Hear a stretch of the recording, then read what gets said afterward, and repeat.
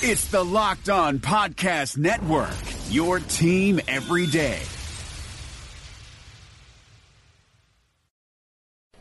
Welcome to POSTCAST. The Utah Jazz fall tonight.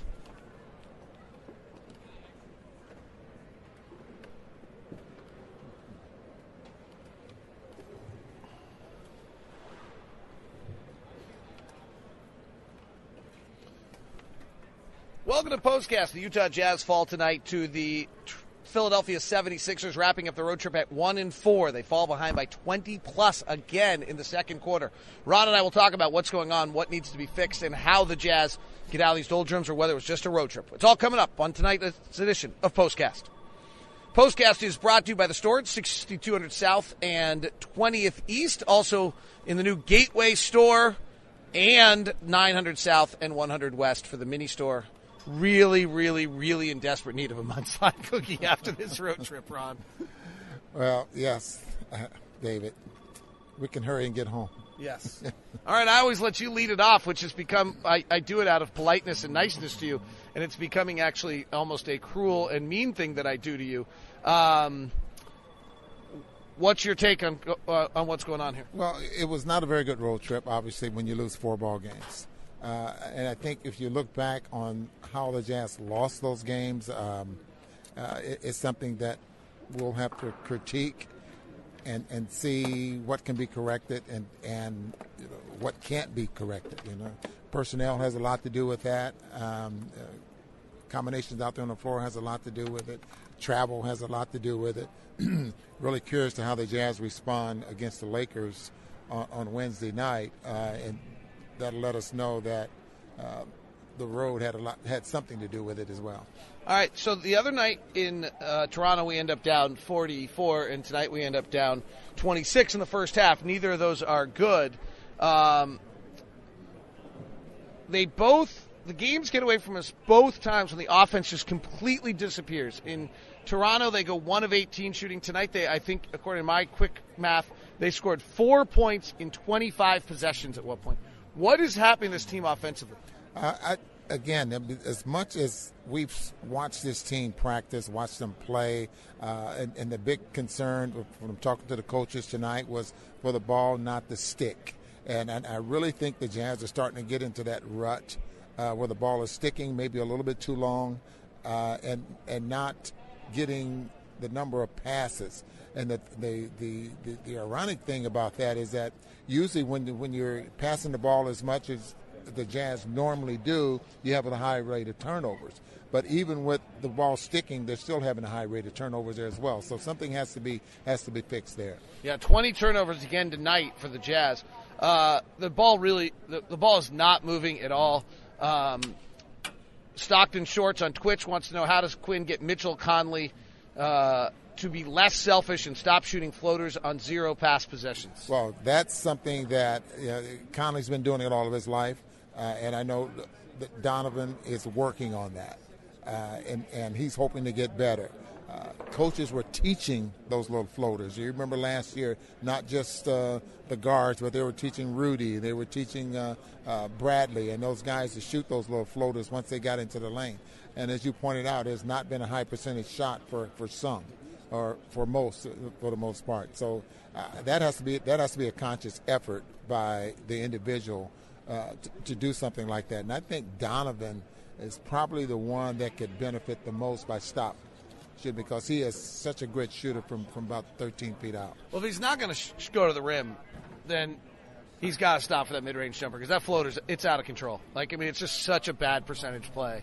And he doesn't get fouled on it. It doesn't involve his teammates. He makes it at 34%. I think he was 2 of 9 tonight. It's just not a good shot. I'm not trying to, it's just a fact. The numbers on it it's not even a numbers issue. Even if 2's counted for 2's and 3's counted for 2's, it's a bad shot. It's such a low percentage. He's got to make an adjustment out of it. Well, you can see that, guys like him, and Conley's only 6'1". You can see him not wanting to challenge those big guys at the rim. Donovan doesn't need to challenge them at the rim unless they're out 4 or 5 feet away to where he can put the shoulder in there and have an advantage where he can make contact and maybe finish. But it has to be a conscious effort in order to do something like that. You make a great point. It's almost as though bigs have changed their placement by about 5 feet. And Donovan in his rookie year would slide around them and do those scoop shots. Right. And now that defender is back 5 more feet. And Mike Conley's not getting the rim at 6 feet tall. And Donovan's 6'1", and they're not getting to the rim. And he's not getting the rim. And so instead you're taking this floater. It's exactly what they want. And I am so against the concept of take what the defense gives you. My mom wanted me to eat carrots and celery, and I'm having a chocolate chip cookie, damn it, because it tastes way better.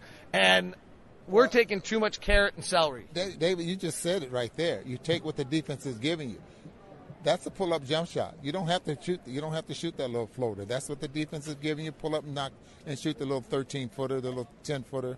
It's just a great high percentage shot. I know it is for me because that was my shot. I mean, I would get into the paint, and that's what I'd like to shoot there. But again, it's still something that someone needs to pull a coattail and say, "Hey, look, this has not been a very good shot." Show some numbers, and this is what you should be doing at this point. I think Donovan listens enough.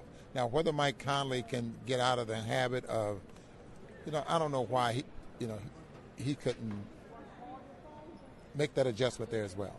Mike Conley, 3 of 9 tonight, 4 turnovers, and then left the game with a strained hamstring. Joe Ingles played 30 minutes tonight, played a lot of point guard, and he was brilliant. Yeah, he looked very, very good. He looked like he's done it before, and obviously he has. Andy, who's a regular commenter, just commented in the chat room or as a caller that you're supposed to laugh.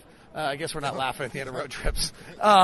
He commented that we looked good finally. We had the 5 guys on the floor. They're all on last year's team. Yeah, and that's important. That's very important.